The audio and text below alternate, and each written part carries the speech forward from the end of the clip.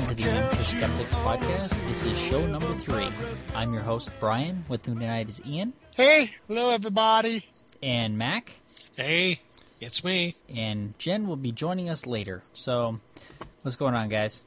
Nothing exciting. Nothing exciting? Well, if there was nothing exciting, we wouldn't have anything to talk about. Well, I think we got some exciting, but interesting. We've got some good stuff to talk about. We're going to be talking about Dungeons and Dragons, great geek stuff. We've got some cool space stuff that's going on here, actually up here in Boulder, that we can talk about. We've got some medical news talking about the DSM, some military applications for science, and a few other things. And we're also going to be talking about pareidolia this evening. But we are going to get started talking about Dungeons and Dragons. So, Mac, you want to tell us a little bit about what's going on here? Well, basically, the recent slaying of several of her colleagues by Amy Bishop, one of the reporters for the Boston Herald, dragged up the good old battle flag that said Dungeons and Dragons was behind it because she was apparently a Dungeons and Dragons player. Okay, maybe we need to go back to the beginning here. So let's start with what is the controversy. Well, way back in the it was in the 80s. Yeah, back in the 1980s, 1982. A lady by the name of Patricia Pulling, her son committed suicide, and rather than looking to a lot of the emotional problems that her son had been having, she turned her wrath on Dungeons and Dragons because her son was a player, and decided that her son had killed himself because somebody cursed him during a game. Okay. So she started a group called Bothered About Dungeons and Dragons, and basically kind of reinvented herself as a private investigator and an expert witness in cases relating to role-playing games. It is of note that as an expert witness, all of her cases lost. Okay. So it's completely unsubstantiated then? Yeah. Okay. But it's sensational, so people keep dragging it up from time to time. Yeah, I know I heard about a lot of this, and there was actually a lot of... Actually, there's a really cool comic going around that one of my buddies got, where it was put out by some Christian church talking about the evils of Dungeons and Dragons, and that he coveted the thing. It was so funny. How, probably the Chick comics that we've been actually reading through here. Oh, really? It might. Well, I don't know. It was directly, it talked about Dungeons and Dragons. Chick did do one on D&D, directly trying to show the evils of D&D. Okay, it may be one of those, but it was put out by a church, right? Well, yeah, the churches circulate these. Right. They're filled with a bunch of BS propaganda and some of the dumbest concepts ever seen, but the churches love sending them out because it's supposed to scare people into believing. Okay, but here, there are some things that happen with this. I think one of the main reasons that their problem with Dungeons and Dragons is that they had demons and stuff like that in there, and that was a problem for them. And we generally go and fight the demons. Well, okay. In D&D. One of the things they're bringing up over and over again is that the rule books contain detailed descriptions of rituals and magic spells and things that could actually summon up real-life demons. Okay. Now, I've been playing Dungeons & Dragons for over 20 years, and I have yet to come across these rituals. Apparently, I'm not looking in the right part of the books. Well, no, I know. And the other part that is the problem is, like, the spells in the books never give you very good descriptions of what is needed to actually do the spells. And this is a problem when you're trying to figure out what you need to carry. And everyone I know that's ever been involved in D&D has actually been fairly stable and beneficial member of society and stuff. So, obviously, these dozens and dozens of people are the exception to the rule. You have to realize, like Sure. Me, Mac, Brian. We're exceptions to the rule. Special pleading.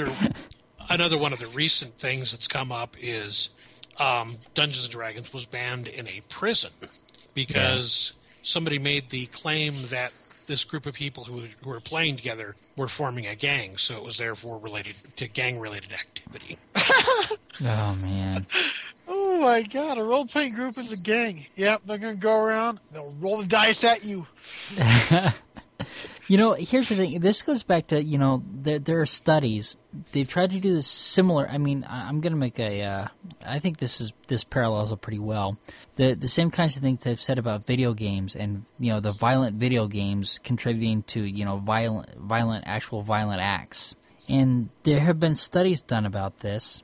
And, the government has done several studies. And in the end, it comes back to that that there is no correlation. I think that wasn't it Reagan who had the first study commissioned, and then George Bush, and I don't know if it was George Bush Jr. or Senior. He didn't.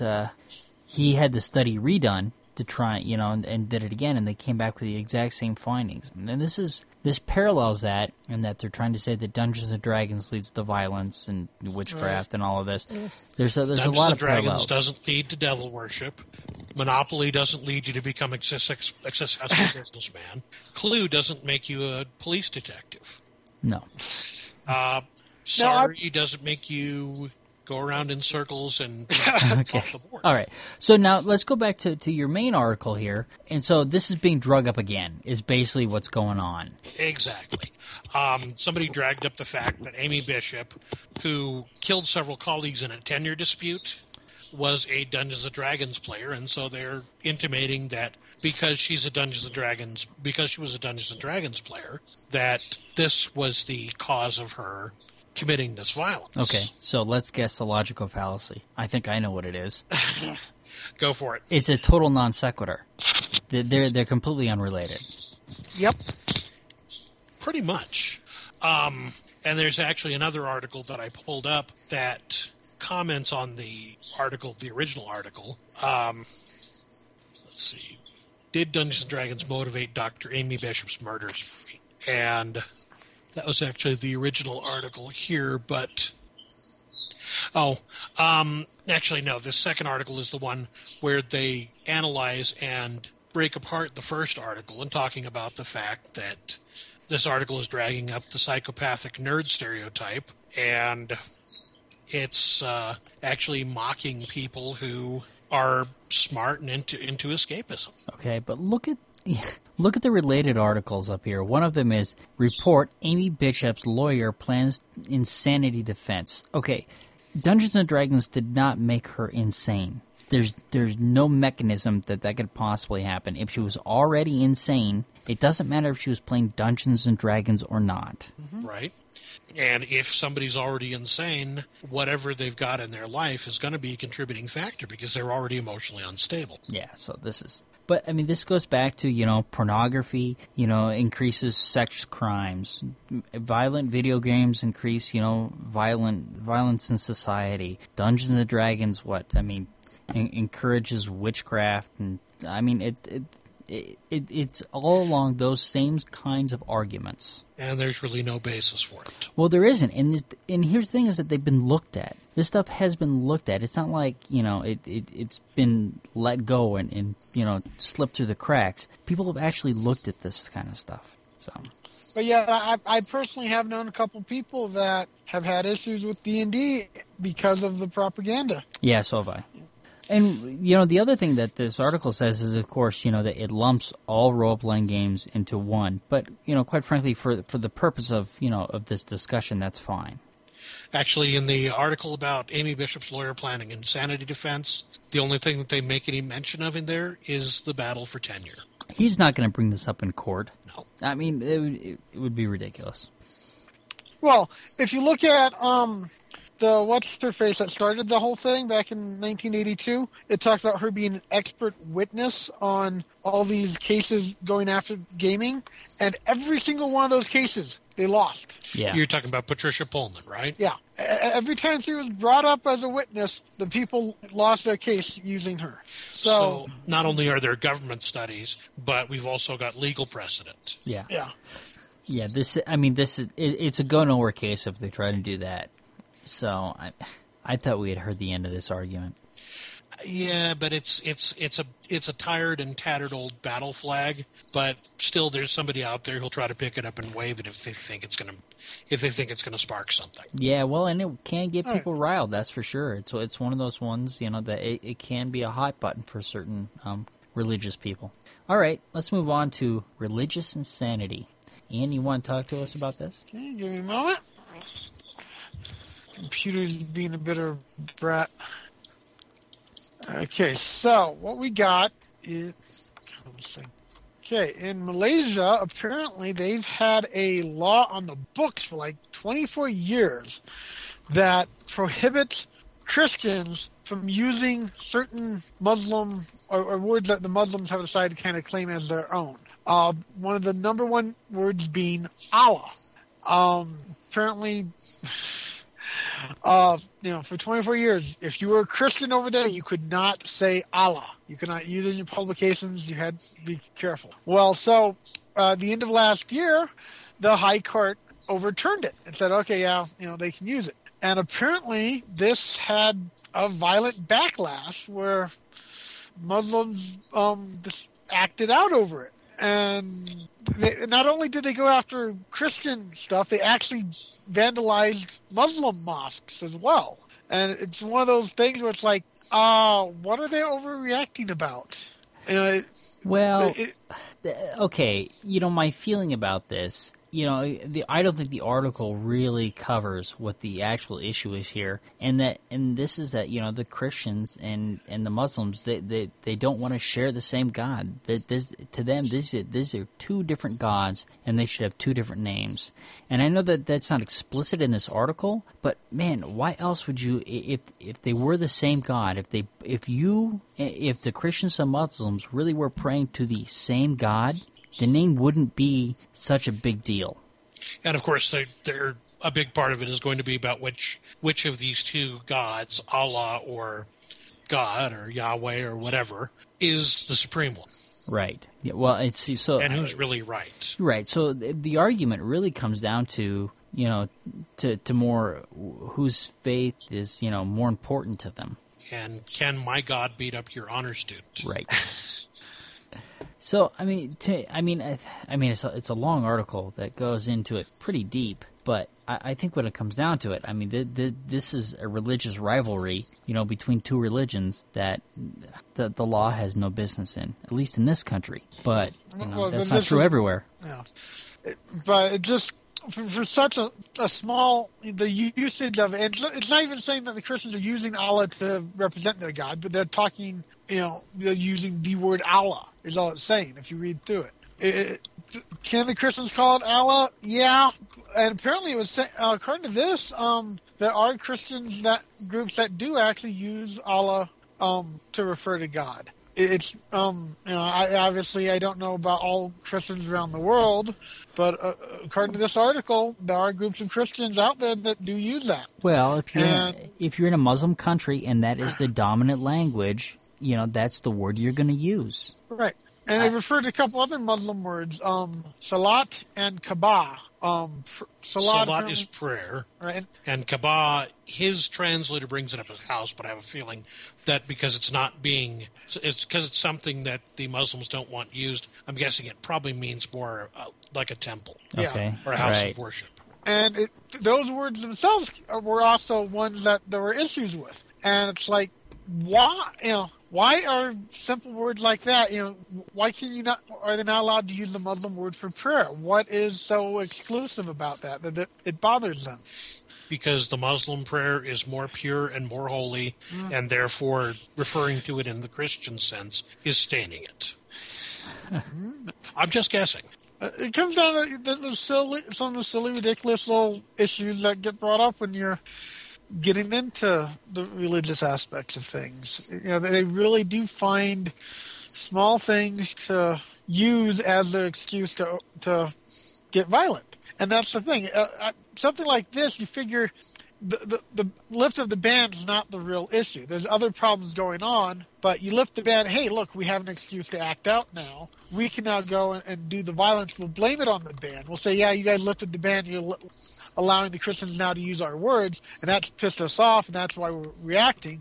But something like this, you figure they were just waiting to react. They needed, a small excuse to do it. They wanted to do it. Yeah. All right. So what did I miss? Well, okay, so we're back talking. again discussing God versus Allah. Yes. Did you Now, read this? see, rounds, I read no that submission. ages ago. You guys are late to catch the boat. So Well, apparently this whole God versus Allah thing has been going on for a while. a long Yes. time. Yes. Like a couple thousand years or something. What was the name of the guy who did the Bloodlines of the Holy Grail? Oh yeah, Lawrence Gardner. Lawrence Gardner.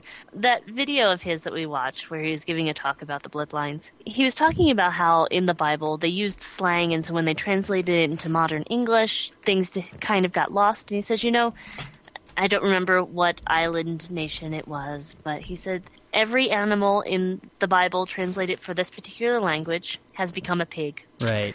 Even God, Jesus, is known as the pig of God. That's right. Yeah. Because they had no connection to lambs and horses and other animals that they didn't see on a normal basis, so everything was a pig. So language gets moved around depending on your needs, and I have no attachment to the word Allah as being strictly the God of the Muslim Islamic faith, but I can see why they would get mad. Well, okay. I mean, because we were talking about it. Because my take on it is that the whole thing is just it's a religious feud between the Catholics and the Muslims, and they don't want to be represented as having the same God. So Allah can only be used by the Muslims. One thing I'd like to get at in this article here, the article itself has a beautiful piece of alliteration, and I got to read that right now. All right. Okay. As a part of a paragraph ending, talking about the vandalism of the temples and the mosques with the heads of pigs. The entire government has pledged its support and that of the police in order to solve this crime and bring the perpetrators of this hellacious hoghead hurling harassment to justice. Lovely. Yeah, That's that is beautiful. something. Beautiful alliteration. Yeah. All right. I think we're done here, aren't we? I mean, what more can we really say? I mean, this is a feud that we certainly cannot solve. Here in the States, it's not an issue.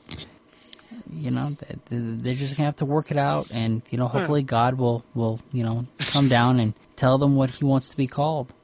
George. That's not his style. Joanne. Ooh, Joanne, I kind of like that. Let's go ahead and put God and Allah back in their respective cages and set everything right with the world again. Well, all right, call it Nancy. I like Grania better. It rolls off the Grania? tongue a little. Grania. Oh. All right, let's move on. Okay. All right, we're going to put you on the spot, Jen. Jen, tell us about the space conference in Boulder. This is good stuff. It's a conference for people doing suborbital research, and my understanding is that it's the first of its kind. It was being held in Boulder starting Thursday of this week, and so some of the talks were free. They're talking with former Space Shuttle Commander Rick Searfoss. I hope I pronounced that correctly. And space journalist Andrew, another name, Chaikin. I Probably Chaikin. butchered them both. What's interesting about this is that they're really trying to get their foot in the door with commercial space flight companies working with people who are doing research, because the average person who just wants to take a suborbital space flight is going to go once, but people doing research are going to do it lots of times. And so really it's people doing research that are going to keep the space flight companies in the black. Right. So Well, and NASA is going to be one of the people, one of the companies using these people if they can, get us up. All right. And this goes great off of, last few podcasts we've talked about this and the fact that, getting the big business involved is really the next step. It's where we need to go right now. Yeah, and that's basically what it seems like this is for, is, to get this moving. I mean, a lot of the big players are there. Virgin Galactic, Blue Origin. And Virgin Galactic's the only one that's currently taking reservations for space flights. Right. 200,000 on that. Way $200,000 down in price. Yeah. Yeah, that's the thing. It's Yeah, come but down I'm quite a still bit. watching the paper for a coupon. Buy one, get one free. the Be the awesome. 10 million off coupon. Or no, I guess this would only be 10,000 off. You gotta find out if they do group rates. Oh, yeah. There you go. We can do 6 people for $1 million, yeah. See, All right. I just need the virtual technology. One of you guys can go, and I'll just hook into your brain and experience. Get a twofer. Exactly. All right. So, but this is good. This moves us along, gets us where we need to go. Yeah, and hopefully this will get more companies looking into it and thinking, oh, maybe there's money to be found there, and get us, regularly going up there and get more and Increase more the happening. demand. Yep, All right. that can only help us.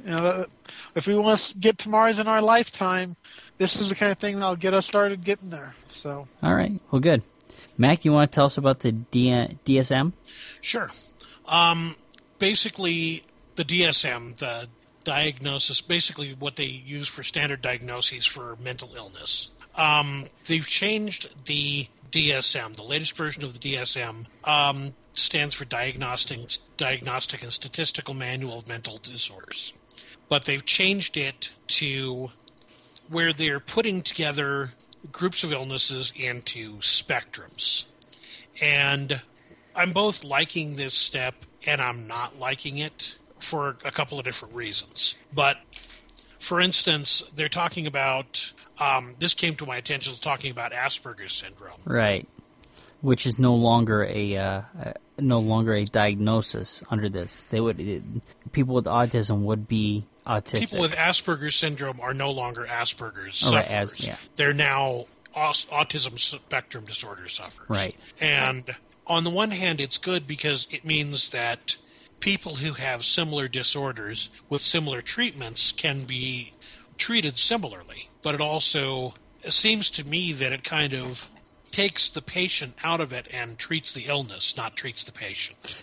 It takes the patient out of the equation as an individual and makes them an illness. Okay, it but makes it's- them something to be well- treated and not something. Well, wait. Not somebody to be cared for. But as far as the DSM is concerned, it's just a diagnostic manual.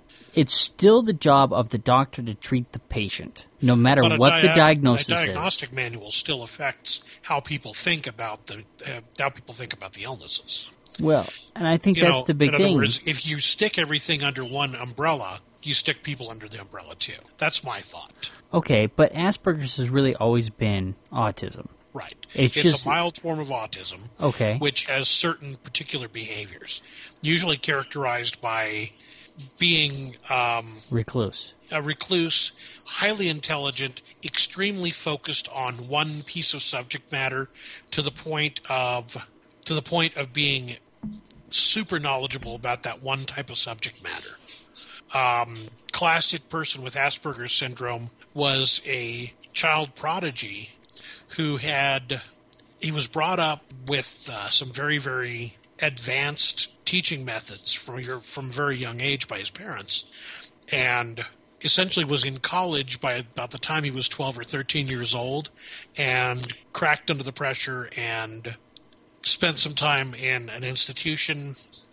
When he came out, he swore he couldn't do math anymore, and he became super obsessed with subway transfers. Huh.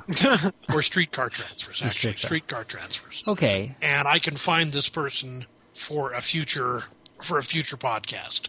But I had read this person's story. I don't remember the person's name, but I'd read his story, and it sounds like classic Asperger's syndrome. Okay, but do you think that classifying Asperger's instead as a mild form of autism really changes the way that they're going to be treated? Is that the goal here? Unless and perhaps they'll be treated more effectively because we'll be calling it what it is. It's possible. My thought, though, is that they're treating the illness and not the person. See, but this is Western medicine always gets accused of that, and the fact of the matter is that it comes down to the doctor. The doctor is responsible for treating the patient, no matter the diagnosis. No one else. Brian and I are on different sides of this issue. I think we are, and that's okay. In fact, that's good. This kind of brings to mind for me the article I read to you about black box warnings in antidepressant medications, and I don't remember which agency it was. Was it the FDA?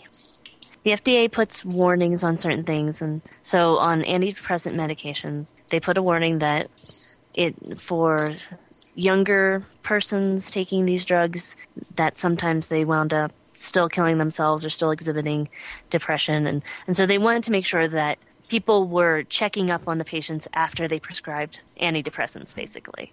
And once they put this black box warning on it, well, a lot of doctors stopped prescribing antidepressants to teenagers and younger because they didn't want to be responsible for having prescribed it and then the child not getting better.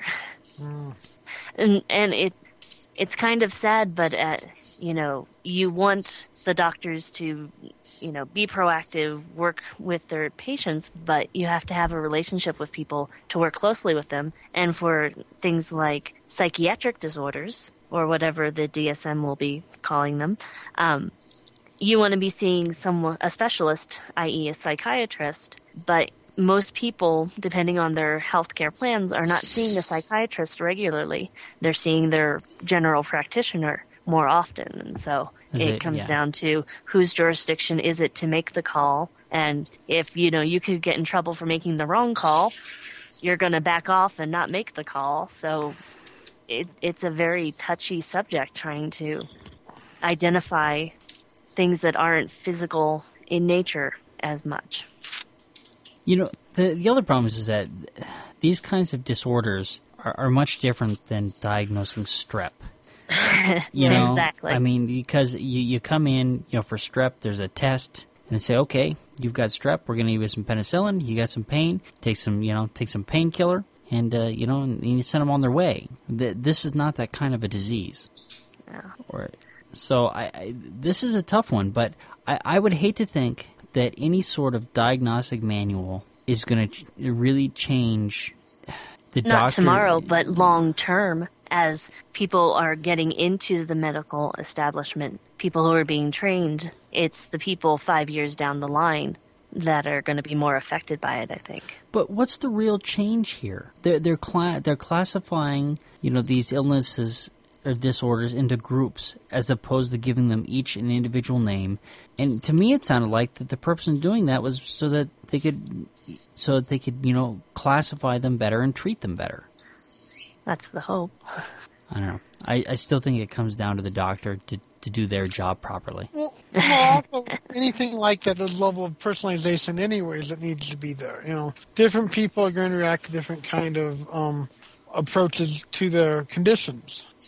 And so even grouping them together, if you have a good doctor, they'll know, I can tell this is what's going to work best with dealing with this person, while someone else with the exact same thing might not react at all to it. So, a lot of medicine is like that, dealing with the different people above the different conditions. Yeah. I found the name of that child prodigy, by the way. Okay. That was William James Sidis.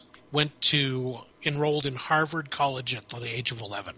I guess what I want to know is how you think his treatment would have differed had he been diagnosed as autistic as opposed to Asperger's with this new DSM. I think I just object on many, many levels to putting people in boxes. Okay. So. But I prefer a cocoon, more egg-shaped, personally.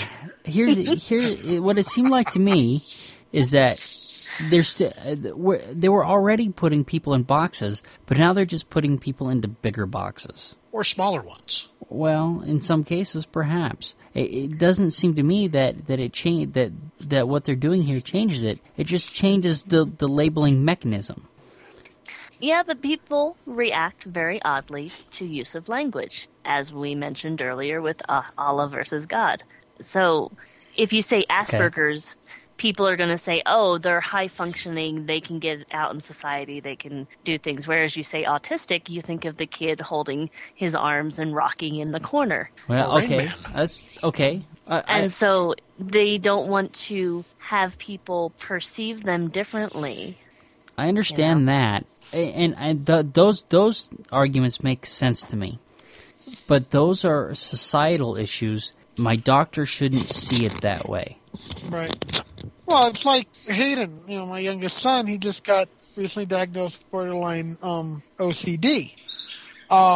You tell people that, they're going to picture Monk from the show. Right. And, he has stuff that's somewhat similar, but, most of that stuff, there's no sign of. And hopefully, working with him now, he'll never get bad with it. But, there is a level where if you tell someone, oh, yeah, my son has OCD, they're going to start thinking, oh, my God, he's touching everything. You can't communicate with him because he's, out of it and everything else. But it's actually not that bad, Right. My thing is, and maybe this is just me being an idealist, I think that if the information is out there that, if people really understand that autism is a spectrum disorder, and when they hear somebody has autism, their next question has to be, okay, how severe is it? How do they function? And all these people have to be judged as individuals. And I realize that that's difficult. And, of course, the bigger the box, the more difficult that is. Right. So basically we should start a PR campaign. Right. I am autistic. I am autistic. Person in the corner rocking. That's right. I'm autistic. Get your vaccinations. I think PR campaign kind of leads in nicely to the next article. Okay. Changing public perception about things. The next article that we want to talk about is women in AIDS. Yep. And the MAC AIDS Fund just did a survey. I don't actually have anything to do with that. It's a different MAC. I believe it's the cosmetic company MAC. They sell a specific brand of their lipstick, their makeup. I think it's like lipsticks and lip glosses, and all the money from those sales go directly to their AIDS fund. So the MAC AIDS Fund conducted a survey, and from what they found, nearly 75% of American women do not know their HIV status and do not think they need to. Yeah, it's a little scary. It is a little scary because it's such a simple thing. It's a blood test. It's not that big of a thing. And in all honesty, I wouldn't have thought that the number would be that high as far as women not knowing. I've never been an overly sexually promiscuous person, but I've been tested for AIDS several times, for HIV. And 3 of those times were when I was pregnant. And it's standard testing, at least through Kaiser, which is where I see my doctor, that when you're pregnant, they're testing you for anything that could be passed on to the kid. And they said, you are welcome to trust your husband, but we're going to test you anyway. And I said, that's fine. And so I don't know. Again, there's 2 Americas. There's the smart people who are aware of things, and there are the idiots who have their head in the sand. Well, okay, and these numbers are just for women. Could they be that much better for men? Really? I don't know, and I didn't bother to look. I'm female. I don't care. Oh, I would say that they're probably worse for men. You know what? It would not surprise me. It's not that I don't care. It's that I'm in a long-term relationship, and I've never had to ask a partner, have you been tested? Right. Right. And that's, I think that's most of our cases. I know I've never bothered being tested, but I have faith in my wife that, nothing's going on. So... Well, and how many years have you been with the same partner? Right. Well over a decade now, so. Yeah, exactly. Ryan and I are coming up on 12 years now. Yeah. So after this survey they conducted, they're putting out a new ad campaign to drive up awareness of women's risk of getting HIV, and they're looking to fund effective programs to help prevent HIV infection. So, yeah, that's about it. Let's see, is it just I was going to say, is it just HIV that people should be tested for? Isn't there, shouldn't they be tested for a series of STDs? Well, certainly. HPV is the big one that you hear about because they've got a vaccine for it, and they would like to get girls having the HPV vaccine before they become sexually active, because HPV is a sexually transmitted disease, which can also, in some cases, lead to cervical cancer. Cervical cancer, yeah. Yep. It's pretty serious. Yeah, and it's such an easy thing. Go get tested, make sure you're healthy, see your doctor on a regular basis. The things everybody should do. And that is our public service announcement for this episode. There you go. There you go. All right. You heard it here first. British Defense unveils special goo to protect soldier. That's me, isn't it? Yeah, it's you. Yeah, That is you with the special goo. I got the special goo. I don't want the special goo. I want the robot hand that disarms bombs. I was going to say, you too should be tested for special goo. Yes, dear. All right. So this is talking about Britain's Ministry of Defense and their unveiling of various scientific innovations that they want to harness for rapid use on the battlefield. And where was this from? FoxNews.com, oddly enough. But it was through the Times of London. So this is just general people taking science and using it so that we can fight each other better. All right. Well, actually, the innovations themselves are, pretty interesting, and you can see where science is taking us. Even though in this case, it's focusing on the military stuff. There's still some, if you read about the goo, it's basically set up to respond to pressure. Liquid polymer. Yeah. And it sounds to me like it's acting a lot like cornstarch in water does, which, as a preschool teacher, I play with a lot. It reminds me of a metal I heard about called titanium, which becomes harder the hotter it gets, and softer and more liquid the colder it gets. That's interesting. Yeah, it is. It's pretty rare. But still, something like this, there's other things that can be used for outside of just the military aspects. So that's the other thing you look at with some of this is, there's some science that, it's military use right now, but, there's other safety aspects and stuff, something like that could be used for. It could be used for body armor for police officers. Yeah. It could be used for body armor for firefighters. Well, also, you can look at. You could use it in vehicles. Yeah, that's the thing. Could it be used in vehicles for impact reasons? I have a huge problem with this article, though, because Rich Walters, age 39, is a self-confessed Dungeons & Dragons fan. Uh-oh. Yeah, I just saw that at the end of myself. I'm like, wait a minute, what article are we reading now? I feel extremely disappointed that I missed out on that part of the conversation. Because I think that we should all remember that 98% of people who are currently in jail eat bread. I had forgotten that, but that's what I thought about. Have you I ever read it. that? That was an email that went around all over the place when I first went to college. Well, my boys aren't getting any more bread now. I don't want to see them go to jail. Wow, that's good to know. Yeah, exactly. All right. I do love the remotely operated robot hand, though, that basically mimics the movements of a human hand. Yes. That is extremely cool. And this article about the polymer also, they're talking about this hand that can be used to basically defuse a bomb from a safe distance. And it'll have the dexterity of a human hand. It will act in much the same way because it's basically being operated by a glove on a human hand. And once more, there's so many other applications for that. And we've all been talking about space flight and stuff. That's going to be great in space exploration. We want to go back to the moon and stuff. Technology like that is going to be perfect for that kind of stuff. So exactly. There's so much more to it. I wonder how far also this that's operated off of the movements of the hand, I wonder how far this is actually from a working prosthetic that's got working fingers. Sure. All right. Are we ready? Are we ready to move on to victories for common sense? Our favorite part of the show. Absolutely. Yes.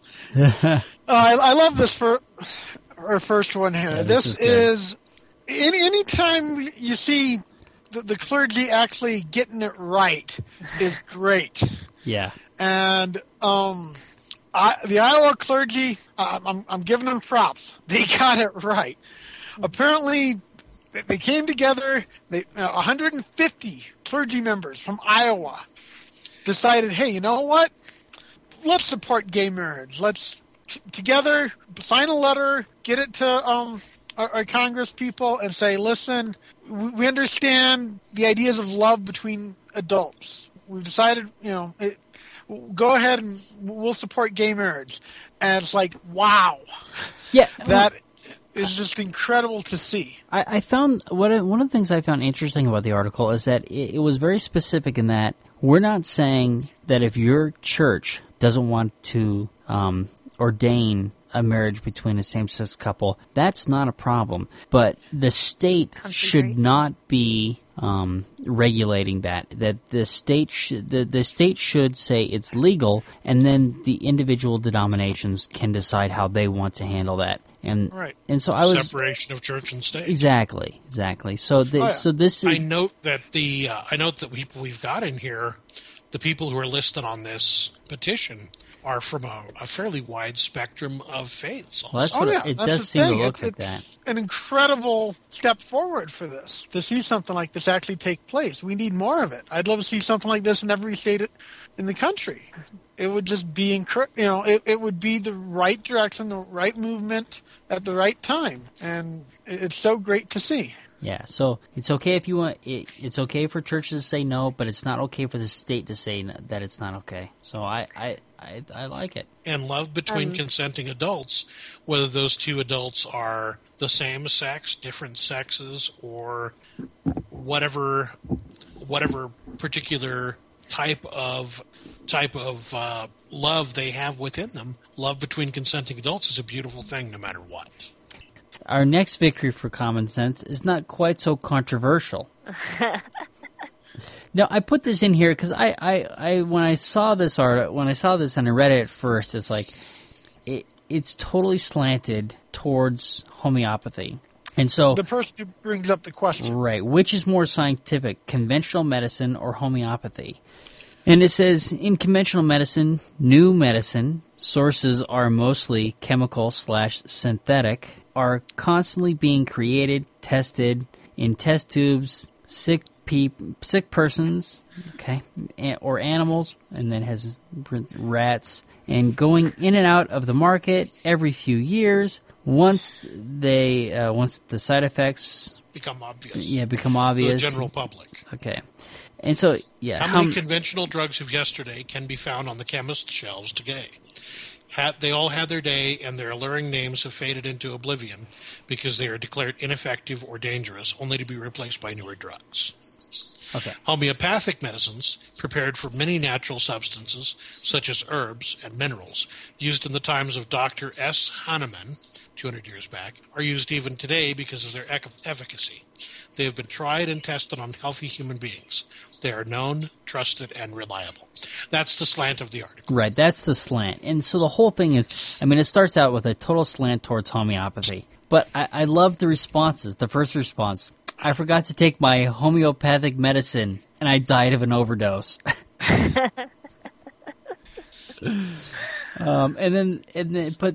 This next post is excellent. A major component of science is that it changes over time. For something to remain static despite the changes in our knowledge base, from genetics to chemistry, makes it rather suspect. Exactly. And there is no scientific basis for the claims made by homeopathists. Homeopaths. See, I should never read this. There are no scientific basis for claims made by homeopaths. So, and he goes on to, to point out, that some issues with homeopathy.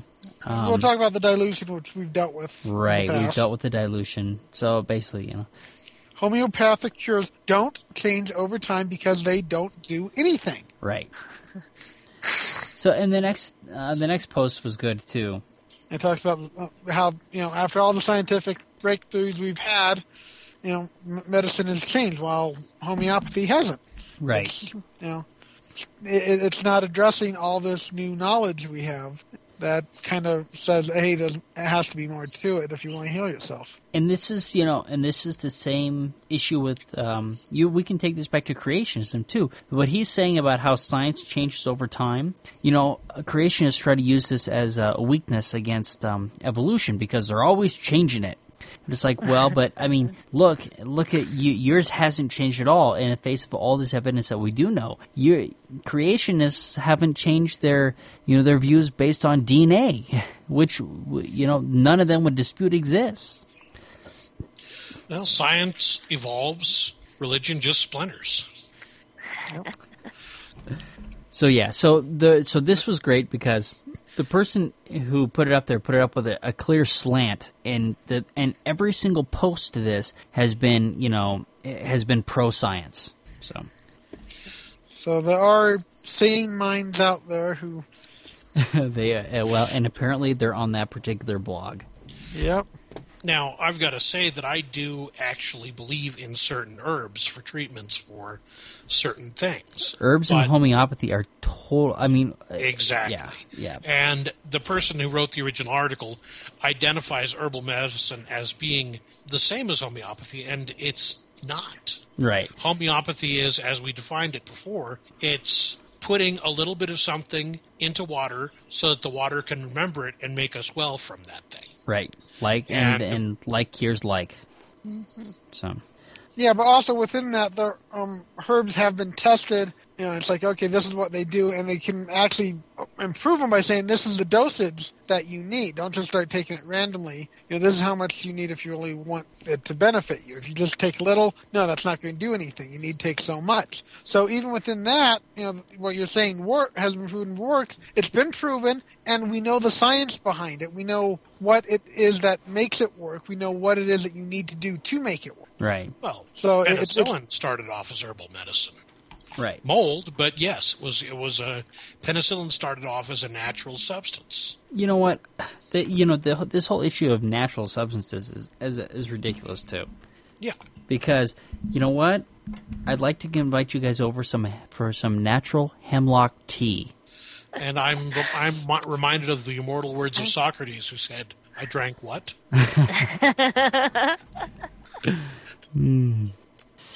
All right. You guys want to talk about some pareidolia? Let's talk about pareidolia. I think that's a very pretty flower myself. Or am I thinking of gladioles? You might be. Probably. Yeah. Yes, our topic for the week. Yeah, so Wikipedia says pareidolia is a psychological phenomenon involving a vague and random stimulation of an image or sound being perceived as significant. So that's so then it goes on to give some common examples. And actually, the examples on the I put two links in there.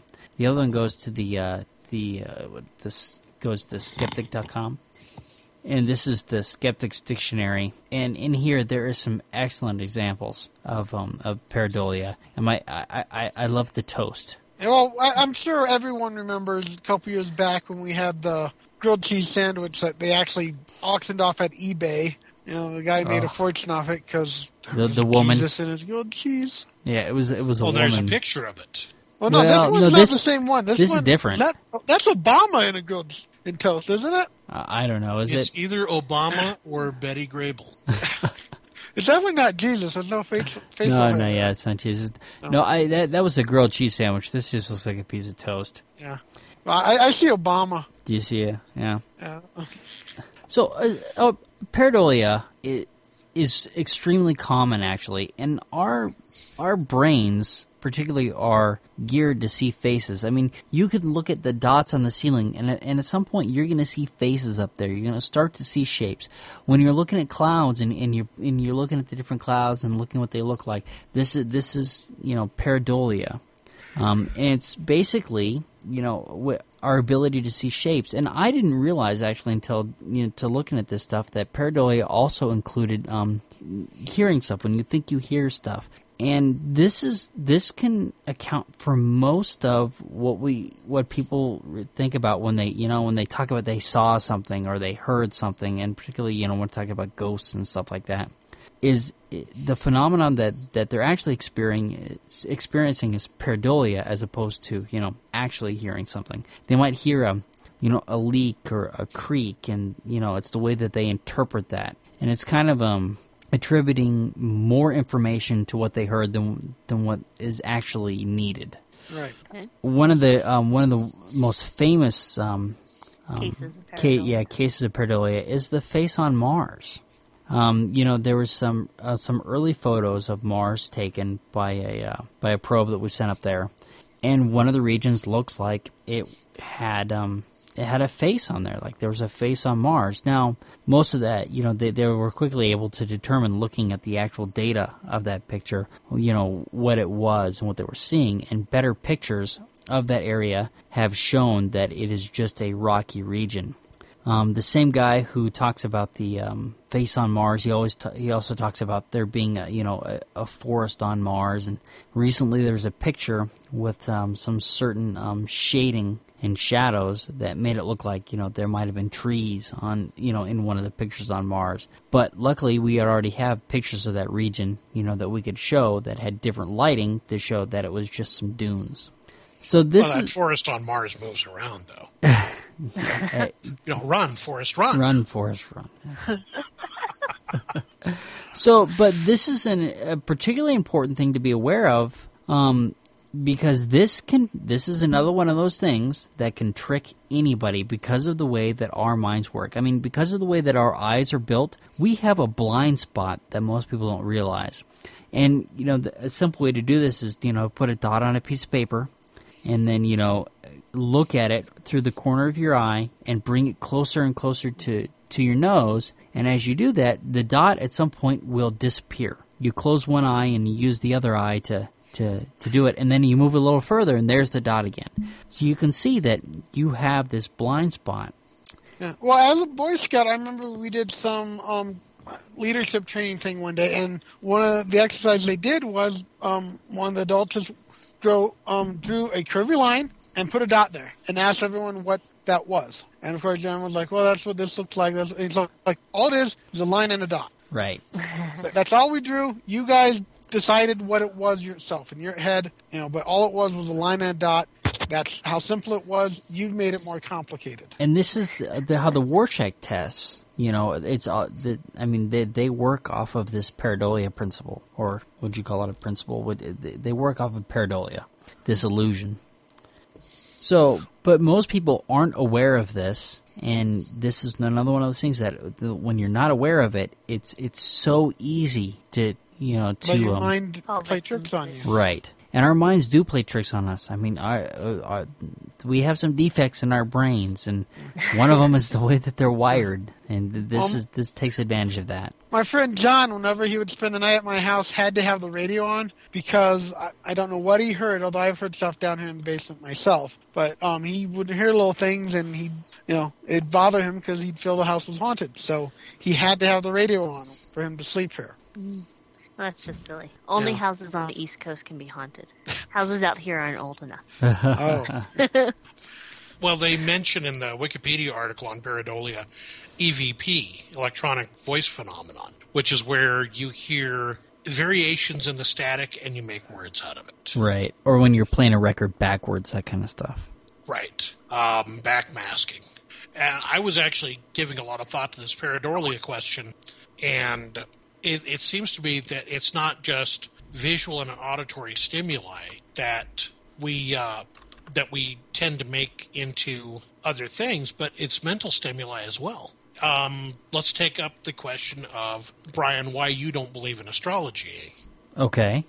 What was it you said? That you've got a bunch of very, very general things, and what do people say when you tell them what their astrological profile is like? They say, well, yeah, that's a lot like me. Right. Well, and here's the thing is that, well, that goes, that, that, I would say that's not pareidolia so much as that's just cold reading techniques. And maybe it is, I don't know if that really fits with pareidolia. That's a good question. Well, I kind of think it does. Cold reading techniques are one thing where you're actually trying to get somebody, but if you're just telling somebody, well, this is what's in your astrological profile, and this person is saying, okay, well, yeah, that's like me. That's like me. My wife used to do a lot of study on numerology, and she stopped studying numerology for the same reason, which is that it's the items that you're pulling up about a person are so generalized that the person basically makes the connection in there themselves. Any of these charts could be attributed to anybody. And the other problem with them is that two people born on the same day at the exact same time are not going to be the same person. But yet they will have the exact same chart. They could be born in the same hospital at the same time and be two different people. Same chart, two different people. Well, I was born in the same chart in the same hospital at the same time, and I am two different people, so I can agree. And do both of you concur? Well, I do, but I disagree with myself. There you go. So I don't know. I want to talk about cold reading too. I don't know how if pareidolia quite fits with that, but certainly. Well, it's your mind looking for patterns. You're Okay. hearing stuff. Oh, Right. That sounds right. We are. That sounds like yeah. me. Okay. You give minimal information, and your mind connects. Oh, yeah, that's right. Well, it is So- essentially what's happening, even with cold reading, and I had never thought of it that way. So I'll have to think about that. Did you ever actually watch the Deuces show on Sci-Fi? Which show? John Edwards' big show. Oh yeah. Sci-Fi. Oh my God. I caught that a Douchebag. few times, and that's what you see. You see him saying something so vague, and these people suddenly, their mind, oh, that must be talking about me. And then once he gets you, he starts fishing for a little bit more and a little bit more, I and then sense someone out there in the audience has had a loss. Yeah.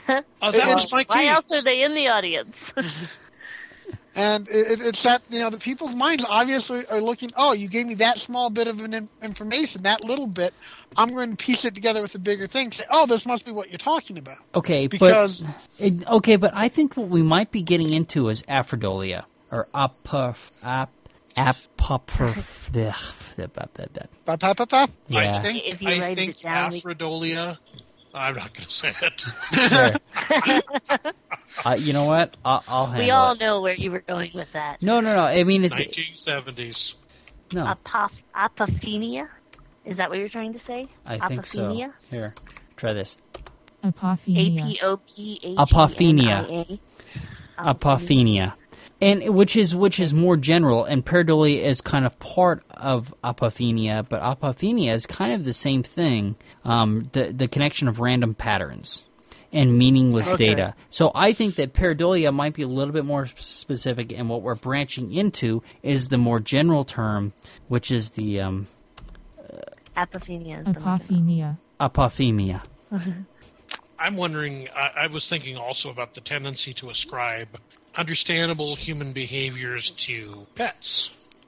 Okay. My dog does this, my cat does that. And when in actuality it's just, it's a motivation that you can't really understand because it comes from the mind of a different type of creature. right. Right. And these ascribing of human behaviors to animals is just not true, except in the case of birds, because Yeah, so this is apophenia. Apophenia is the experience of seeing patterns or connections in random or meaningless data, which is a little bit more general, and I think that's what we're talking about here. Yeah, but the two seem to overlap. They do overlap. I would say, I would say that this is the more general, and pareidolia is slightly more specific. I don't know. I would ascribe what I was talking about with the astrology to be pareidolia, because the person is actually looking for themselves in what they're hearing. But it is the connection of meaningless and random data. Well, the entire thing is the entire science of astrology is apophenia. Stop there. Do not call it a science. Okay.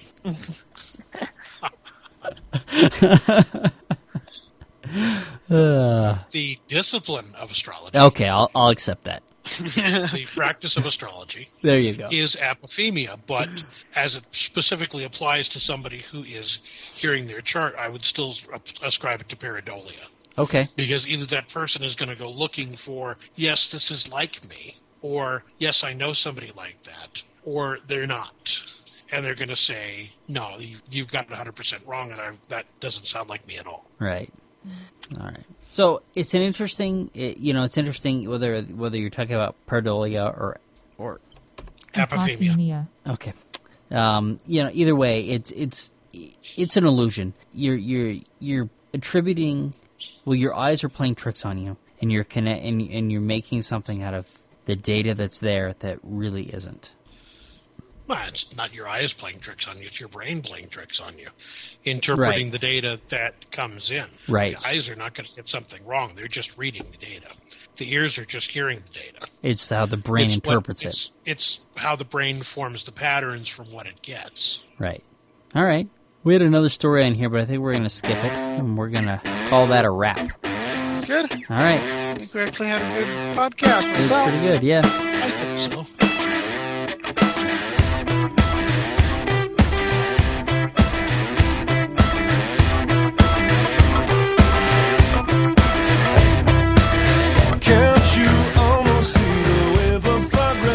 Thank you for listening to the Amateur Skeptics podcast.